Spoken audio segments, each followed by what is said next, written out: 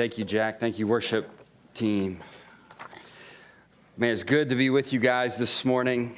It was a full weekend for us. My girls turned 9. I have twin 9-year-olds, so we had a cloud 9 birthday. And my son is turning 8 next week, which is surreal to believe. And so we had 20, not including my 4, running around our house on Friday night. And I was doing some Minute to Win It games, and one of the little girls came up to me and said, "It is so loud in here." Just the screaming. My name's David. I love being one of the pastors around here. And excited for Jen and our women's team this coming weekend. Hope you're able to participate and attend. And something coming up. And so for our members, you're going to get an email tomorrow. Every 5 years, one of the practices around here, and as a pastor, I'm so thankful for your guys' generosity to me in this way. Is it hard to believe it's been 5 years coming summer 2024? And so prior to me, there's been a value of these sabbaticals. And so I'm actually applying for this grant to help maybe provide some resources for some pulpit supply come summer 2024. So if you're a member, you're just going to get an email. And we would love your perspective. Just this grant would love to see that there is a support. It's something we've done historically, but there's some questions in addition to that support is just, hey, what might you give as some feedback? So soliciting some feedback from you guys as we anticipate this and apply for this particular sabbatical grant to, again, provide resources for pulpit supply come summer 2024. That is absolutely surreal. But again, an incredible gift that Hillcrest provides our pastors, in which I'm deeply thankful. But I just want to do a little quick look back.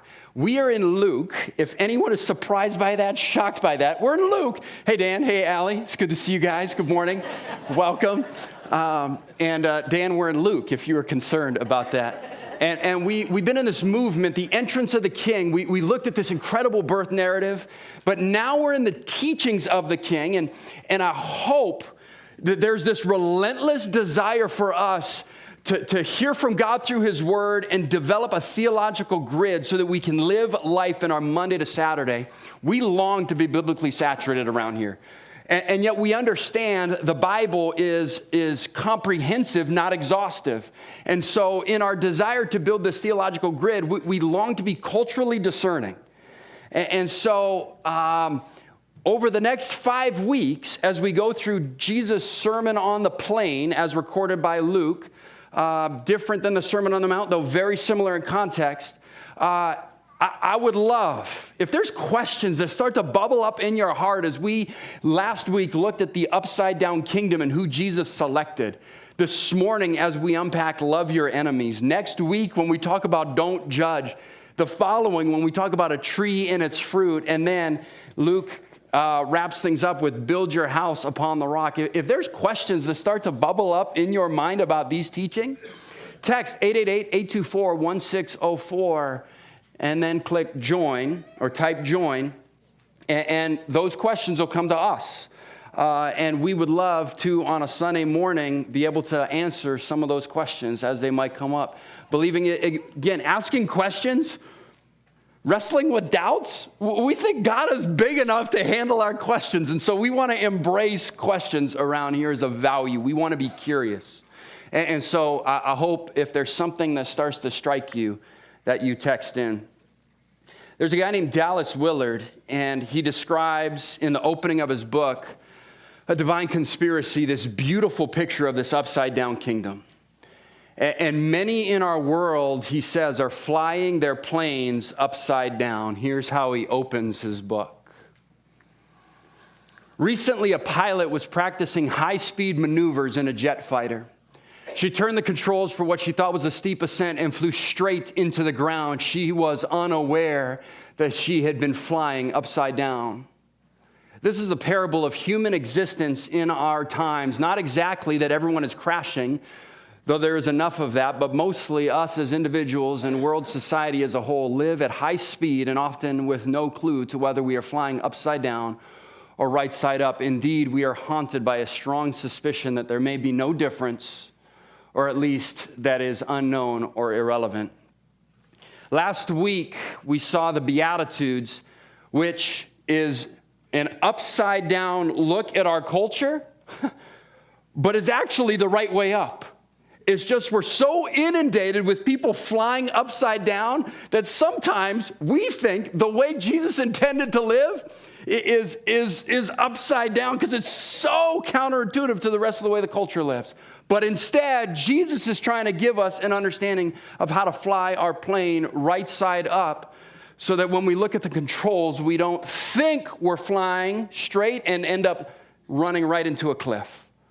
The world is flying upside down, and I love the way Dallas pictures that it's a parable of human existence, that some people are crashing and others are just flying aimlessly through this life. And so I want to read the Beatitudes one more time because I think it sets the table for what we're going to experience in this Sermon on the Plain over the next few weeks. Jesus is describing this upside down kingdom from the way the rest of the world works. Here's how he described it last week. And he lifted up his eyes on his disciples and he said, "Blessed are you who are poor, for yours is the kingdom of God. Blessed are you who are hungry now, for you shall be satisfied. Blessed are you who weep now, for you shall laugh. Blessed are you when people hate you and when they exclude you and revile you and spurn your name as evil on account of the Son of Man. Rejoice in that day and leap for joy. Behold, your reward is great in heaven, for so they did to the prophets. But woe to you," things that we would all assume as, man, isn't this what a successful life looks like? "Woe to you who are rich, for you've received your consolation. Woe to you who are full now, for you shall be hungry. Woe to you who laugh now, for you shall mourn and weep. Woe to you when all people speak well of you, for so they did to their fathers and to the false prophets. So their fathers did to the false prophets." There's this picture of this upside down kingdom that Jesus begins inviting this crowd into, and Jesus changes everything. In the opening of his Beatitudes, he shows he's available for all. Anyone looking for this life can find it in him simply by recognizing their need. I heard a friend say, but the challenge to see this master is often complicated because I have my MasterCard. I have something so accessible that at any moment, at any day, I can get what I need. And so why do I need Jesus? And yet there's this recognition of him that life is about and finding him satisfying. And then he begins describing in the midst of suffering, in the midst of the gap, that gap between my actual state and my desired state, Jesus actually steps in and we can actually experience joy in the midst of suffering. Why? Because Jesus is present. That's what he says. Blessed are you, he says, and we can leap for joy even in the midst of that. And so around here, I hope that's our foundation.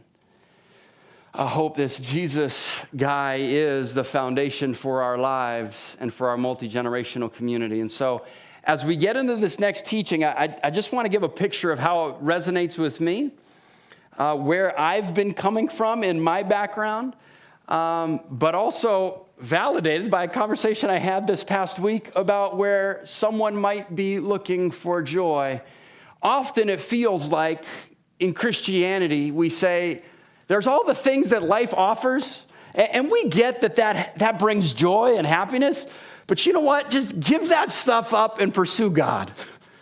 But God kind of feels boring and dull and lame. Yeah. That's exactly what the Christian life is supposed to be like. Give up your joy so you can pursue and just suck it up and do it. Instead, what the gospel writers, what Jesus offers is actually the more we pursue this God-designed journey of life to fill this hole, we try and fill it with so many things. If we keep climbing that ladder, it's actually Jesus that brings that satisfaction for our life. And it's not an old view of Christianity, new. I think it's the view of Christianity. It was old for me and new for me. And so Jesus continues to invite us into flying our plane right side up. And you heard me say it just earlier. What's the one he's teaching us this morning?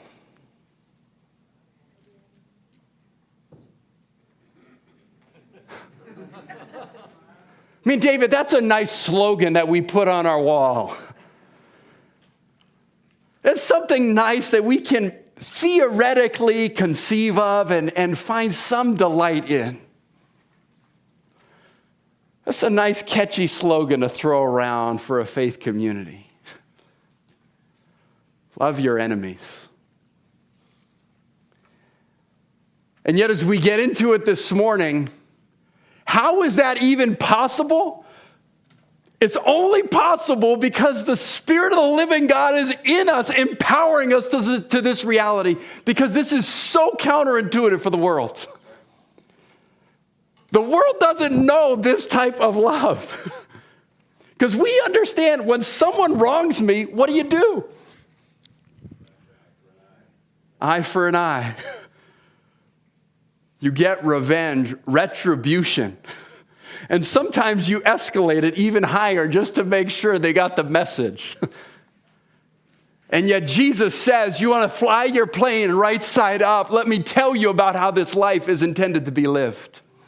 So let's read the text this morning. Because I think Jesus intends this to be more than just a catchy slogan we put on our walls. Oh. And yet the heaviness of what this is for me, because of how far it feels I am from this reality on a day-to-day basis. And so let's dig in. Here is the text. And again, I love what we do around here. Exegesis to theology of the life. We read the Bible to develop a grid and then make real decisions in real time. So here is where Jesus goes this morning. But I say to you who hear, love your enemies, do good to those who hate you, bless those who curse you, pray for those who abuse you. To the one who strikes you on the cheek, offer the other also, and from the one who takes away your cloak, do not withhold your tunic either. Give to everyone who begs from you, and from the one who takes away your goods, do not demand from them back. And as you wish that others would do to you, do so to them. Because if you love those who love you, what benefit is that to you? For even sinners love those who love them. And if you do good to those who do good to you, what benefit is that to you? For even sinners do the same. And if you lend to those from whom you expect to receive, what credit is that to you? Even sinners lend to sinners to get back the same amount. But love your enemies and do good and lend, expecting nothing in return. Why? Because your reward will be great, and you will be sons of the Most High. For he is kind to the ungrateful and the evil. Be merciful even as your Father is merciful. So here's where I think we're headed this morning. This living in this upside-down kingdom of God, Jesus makes it clear. Man, he writes a lot and gets pretty precise about what this would look like. He writes a lot. He makes it clear that those who really treasure him, who are flying their plane right side up, are called to radically love their enemies. Does someone come to mind when we hear that phrase?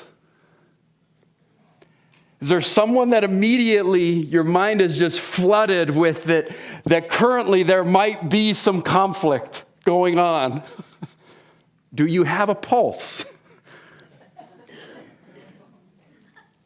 We're going to try and walk through, not love your enemies, they, like this amorphous group, but is there someone with whom maybe there's some conflict?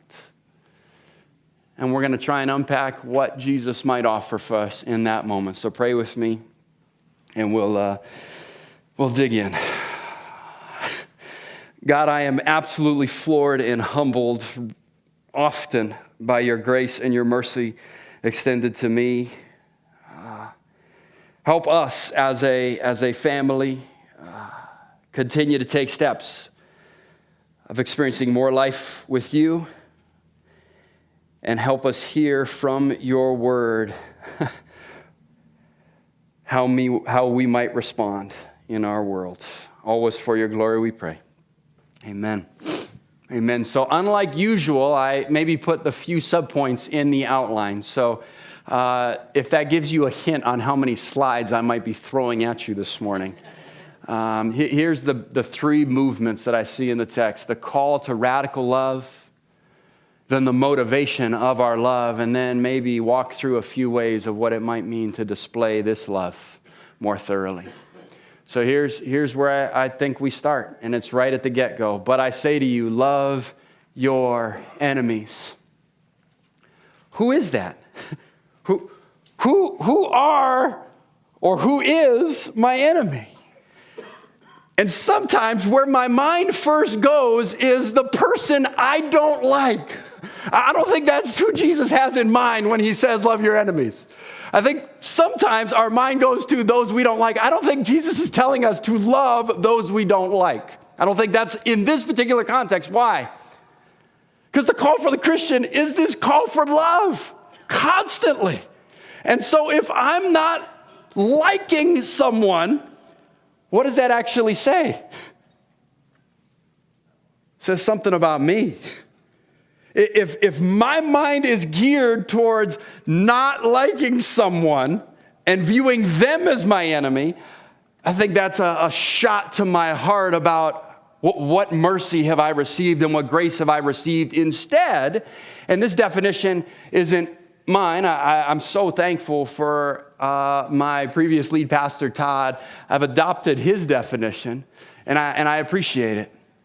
My enemy isn't those I don't like. Instead, as I love people in my Monday to Saturday, as I engage people constantly, as I'm letting down my nets, what tends to happen in that journey?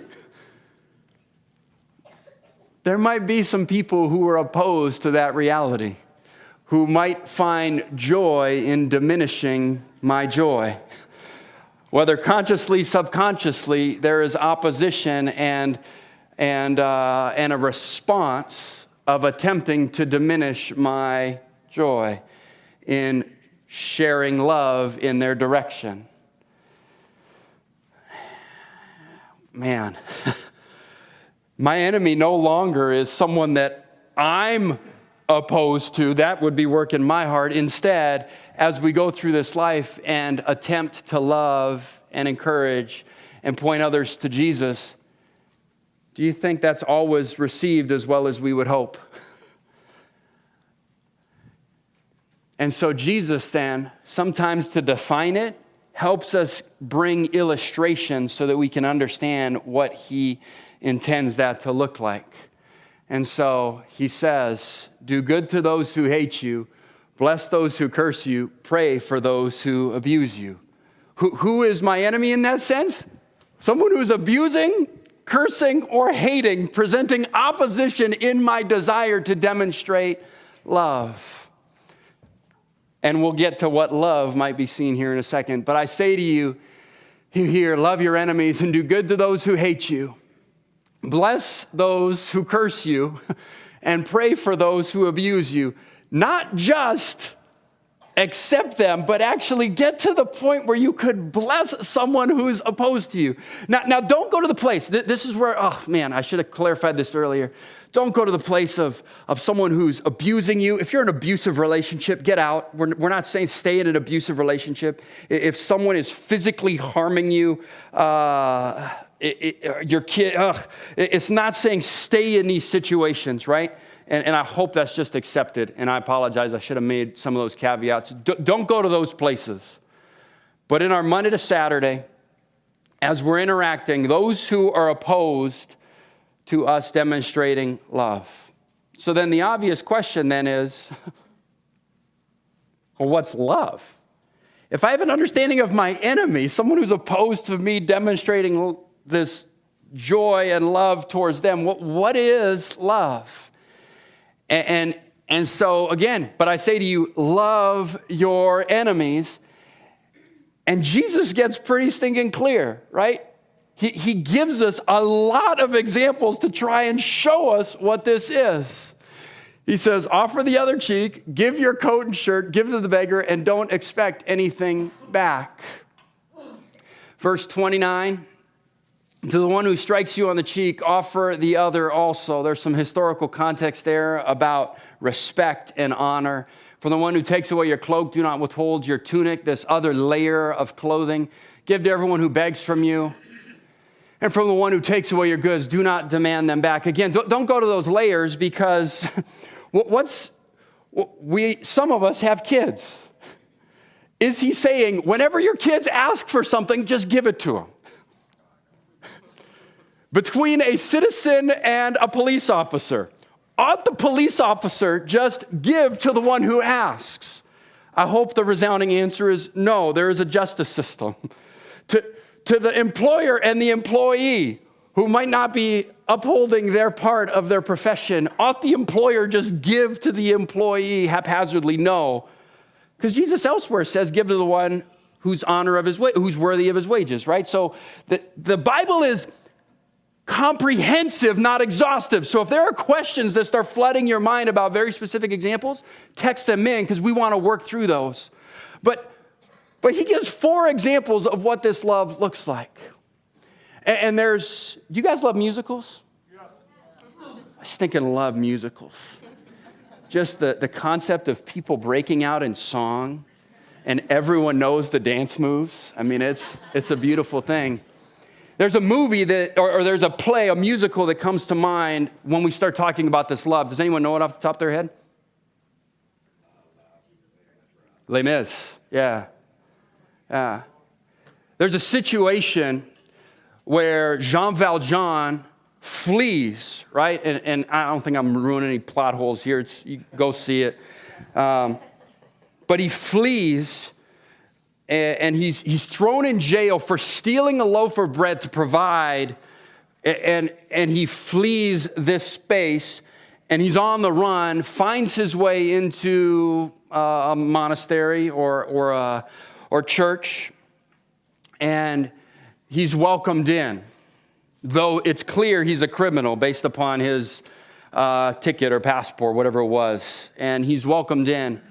That night, he conks the priest on the head and steals some of the silverware and flees. Priest wakes up, big old knot on his head. The nuns are there going, man, what happened? He's kind of like, yeah. Police officers find Jean Valjean and they bring him back. And they bring him back to the church. And they find the priest and they turn to him.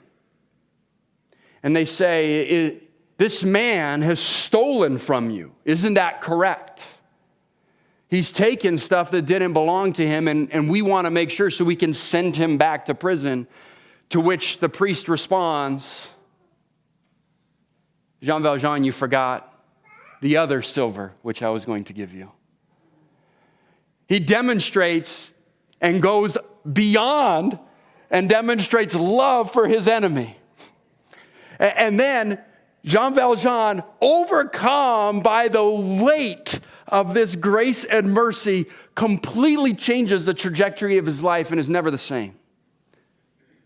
You can track the story. There's this manifestation of what it means to love your enemies. Now, what is that love? There was an action. But I'm going to read a quote from one of the commentaries. Again, you guys are so gracious to allow me to walk through this stuff. And I'm going to read a commentary that I think has an inaccurate view of trying to unpack what this love is. Because we see the act. Jesus gave us 4 acts, and there's this beautiful story of what it means to love your enemies. Here's what one of the commentators said. The last 3 commands reveal that the command to love one's enemies does not appeal to the emotions, but the will. Jesus did not command his followers to feel in a certain way, but to act in a certain way. Emotions can be elicited, but not commanded actions, and the will can be commanded. Thus, the command to love one's enemies is not directed to how believers are to feel, but how they are to act. So here's the chart, right? Thinking, what we believe to be true, inevitably elicits emotions. They're the dashboard of our life. When I'm out of gas, my gas light comes on. When I'm out of or low on oil, which I still am, I'm down to 5%. I went to have Casey's car checked out when it was at 15, and then there was snow, and so I didn't show up to replace anyway. So these indicators come on. So it's like, I'm asking for you to give me grace that I haven't gotten my wife's oil change yet, right? That's what we're doing. It inevitably launches feelings, and then it leads to an action. There's the train. Thinking leads to feeling, leads to action. The commentator was advocating that we should just divorce our feelings from our life and just do it. Doesn't matter what you feel, just do it. And you guys have heard me give this illustration before, and I try to unpack the layers of what might be happening in my heart. If I turn to my wife, and she doesn't see these layers of emotion, but I turn to her and I say, hey, babe, I have zero love in my heart for you. There's no emotional care in the world for you, but here are some flowers because I'm your husband. How might she feel in receiving that if she actually saw my heart? I would argue that's not love. Just because she got the flowers, just do it, David. It doesn't matter what you feel, just do it. Is that love? She got the flowers. What's she complaining about? And you know what? I even threw in some chocolates too. Instead, thinking leads to feeling, leads to doing. There's a deep emotion that comes with this love, and that's why love your enemies, I think, is so elusive for us, because there is this weight, this gravitas that comes with it. So what is love? Here's my best attempt at a definition. It costs something. It comes with someone else's good and our joy, the motivation, that desire for good, and is pointed to God's glory. It costs something. Did it cost that priest something to give Jean Valjean those candlesticks? Yes. Am I convinced that he's doing it because he desperately wants Jean Valjean to lead a better life? Yes. And is it coming from a promotion, not ultimately an altruistic, philanthropic? Because I think the world can stop at those two, and it would be a pursuit of love. For the Christian, there's always something greater, namely that you would see God and his love and his grace and his mercy and his glory in that act, through that act.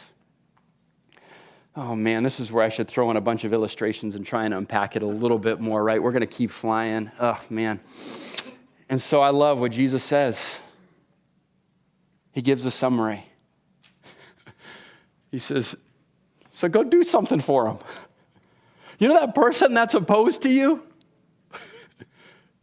Because I've radically changed your life and you're flying your plane right side up, go do something for him. Here's what he says. He quotes the greatest commandment. As you wish that others would do for you, the golden rule, as you wish that others would do for you, do so for them. Go and demonstrate love towards them. But this feels so rare. So rare that I have to quote a movie, because it feels so absent from at least my everyday. I don't often remember when I've opposed someone that they've come back and shown me love. Instead, it often feels, how do I manipulate the situation to find retribution? Why is this so rare? He gives 3 more illustrations. He just keeps pummeling us. He gives 3 more illustrations. What does it mean to love? If you love those who love you, what benefit is that to you? For even sinners love those who love them. And if you do good to those who do good to you, what's the benefit? And if you lend to those from whom you expect to receive, what credit is that to you? Even sinners lend to sinners to get back the same amount. But instead, love your enemies. So you know me and spectrums and trying to flesh out these ideas. Why does this feel so rare? You still have that person in your head that might be opposing you? Or maybe a little outside of this text, but I think connected, that you might be opposed to?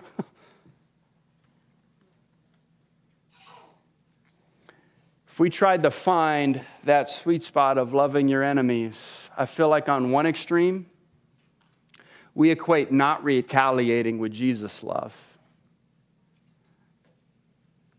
As long as I don't go and act on those revenge thoughts in my heart, then I'm demonstrating love. Jesus goes a little further than that. But I think the other side of the spectrum, which feels also as elusive, it just feels so impossible. It feels so impossible that I'm not actually able to fulfill this. And maybe when you heard those illustrations about a kid and parent relationship, a government and citizen, an employer and employee, if you're like me, sometimes I'm just looking to get off the hook. Jesus, that just feels so impossible. It can't possibly be true. See, that's where it's not true, and I'm off the hook. Because our heart, I think, clamors for justice, and we look around, and sometimes we see justice not vindicated or enacted.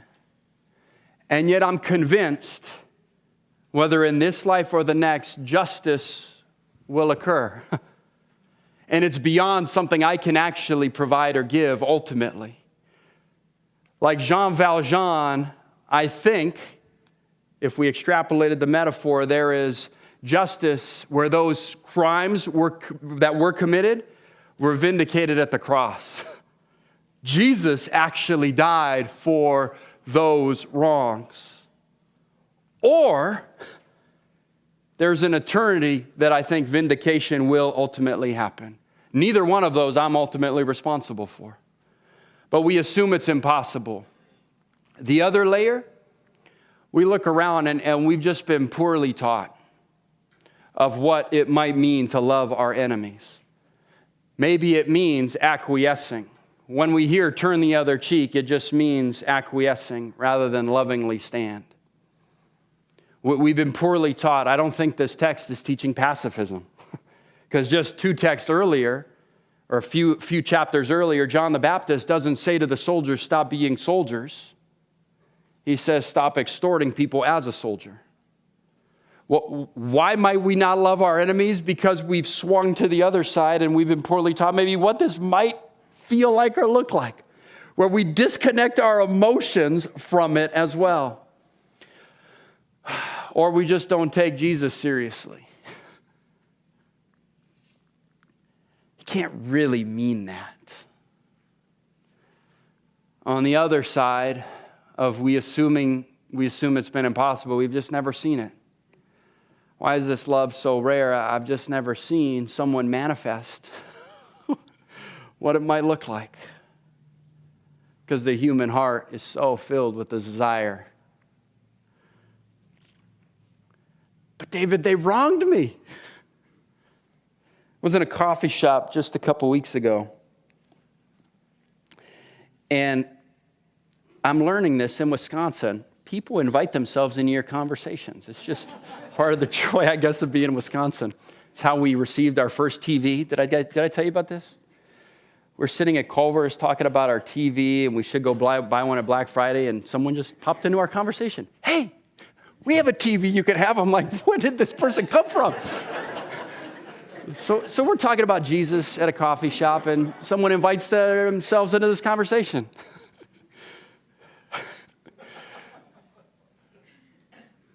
God's a myth.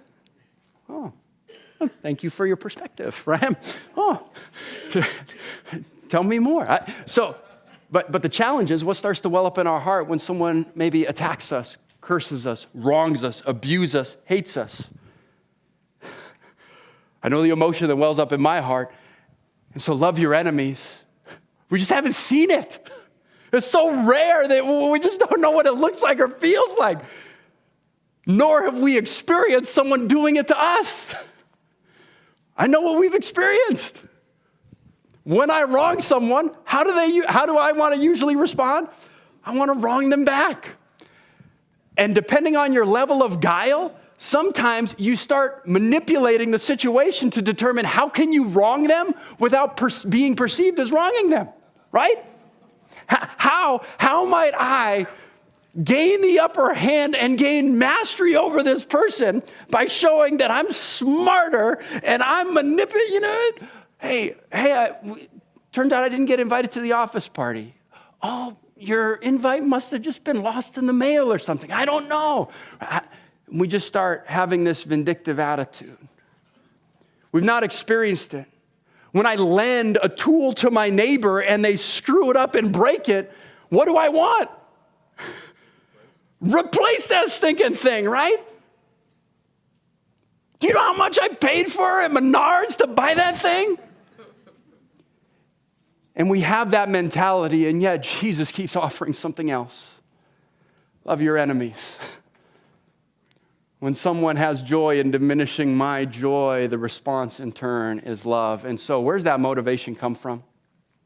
How in the world could anyone ever imagine living with that type of love? Jesus gives 3 motivations. But love your enemies and do good and lend, expecting nothing in return. Why? He motivates us with the joy that is there and available. Why? Because your reward will be great in heaven. There is joy to be had, and there is a reward that is driving this type of love. Your reward will be great in heaven, and you will be sons of the Most High, for he is kind to the ungrateful and the evil. Be merciful, even as your Father is merciful. What does he say? Your reward will be great. Oh. How clear does that reward feel in the moment when someone's opposing you? Not often as clear. And yet there's the compelling call that Jesus keeps saying, if you're flying your plane right side up, do you believe that there's joy to be had? Oh. But he broke that brand new tool that I just bought at Menards. What do you mean you just want me to lend it with nothing in return? He should pay for it. Did you know how they're constantly berating me and abusing me? And you want me to demonstrate giving them the candlesticks as well? They stole the silverware. Your reward will be great, and the world will see the God you serve. The inevitable expression when you start loving people, inviting them into this kingdom, in these different spaces in life with the people that you're engaging with, the inevitable byproduct is going to be resistance in the form of opposition in various forms. And we continue to say, there's life with Jesus, one life at a time. And then that call for vindication in my heart, where do those wrongs get vindicated? I think 2 places, either on the cross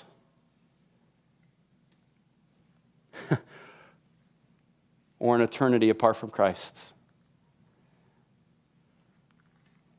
But there's a demonstration, I think, of displaying mercy that we've received. Because who gets the credit, if you'll allow this language, who gets the credit for Jean Valjean's turn? He went on and did massive goods, if you go and watch the play, but it was rooted where? In that priest who believed loving his enemy was going to pay dividends.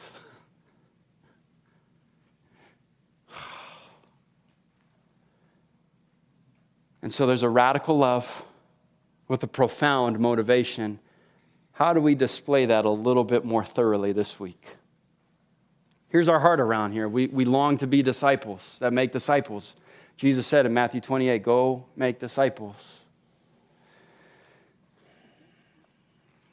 How might I love my enemies more thoroughly this week? I think it just starts here.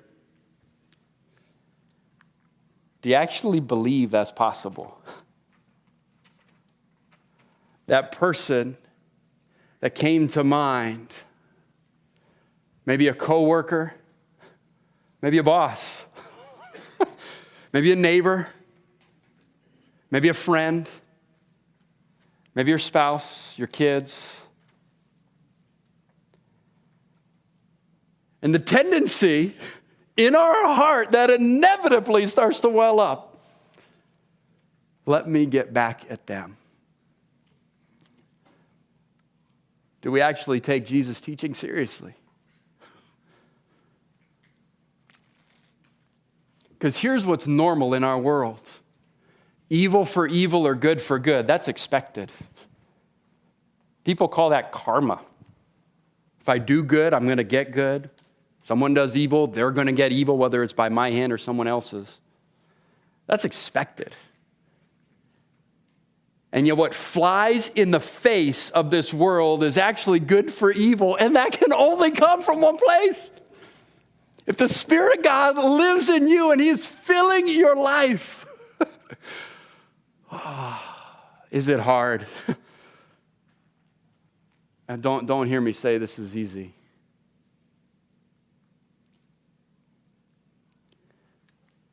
So then I would say, so we ask God to reveal to us why we aren't more loving. What's preventing my heart from going to that place? What is the barrier? You guys with me right now, or am I just ranting and raving like usual? Because you guys give me an incredible privilege. Just imagine sitting in this text for a week, right? And seeing my inadequacy over and over and over as I just go, God, you are so gracious with me. Why am I not more loving given the fact that I know what I've received? And so we begin identifying who these people are that take joy in diminishing our joy. Not the they, not people that I might dislike. That's a different issue. These are people that are opposed. Who are they? And is my goal to say there is more joy in Jesus? And I long for you to experience God's glory and joy in Him through some loving acts. And so once I've identified this person, then I actually start working through how might I love them? There's an ancient philosopher, Seneca. I referenced him earlier. Man, and we are flying, right? You guys are. The world understands love. Seneca would say, the way you love is by having mastery over someone. Jesus instead says, it's not about dominating, but actually the serving. And so identifying where they might be at, an area where you might demonstrate love for this person in real time with the hopes that it costs you something, time, treasure, or talent, because you actually feel your desire for them and your desire to bring God glory. And I hope we as a community pursue the reward of Jesus and His love with all our might. That Dane County, that southern Wisconsin, that Oregon, that Fitchburg, that Stoughton, that Verona, that Belleville, Brooklyn, Middleton, McFarland might be different because of Hillcrest's investment, one life at a time, demonstrating this radical, upside-down kingdom. Here's the prayer we've been praying. God, help me to listen closely to your teaching so they reshape and renew me to know your truth in whatever you're inviting me into today. So here is where we sit. If you've experienced this mercy and grace, I'm going to invite the worship team up to play behind us, and I'm going to invite our ushers to begin passing out the elements. If we've experienced this mercy, how might we demonstrate this mercy this week? And so they're going to play for a little bit. If you've never come to faith in Christ, I'd encourage you just let the elements pass, because this time of communion is a reflection of sitting in the mercy we've received. And so as the elements are passed, just sit in this for a minute, and then I will come back up and we will take these elements together. Who's that person that comes to mind? And how might God be inviting you to demonstrate more fully this radical call of living in his kingdom?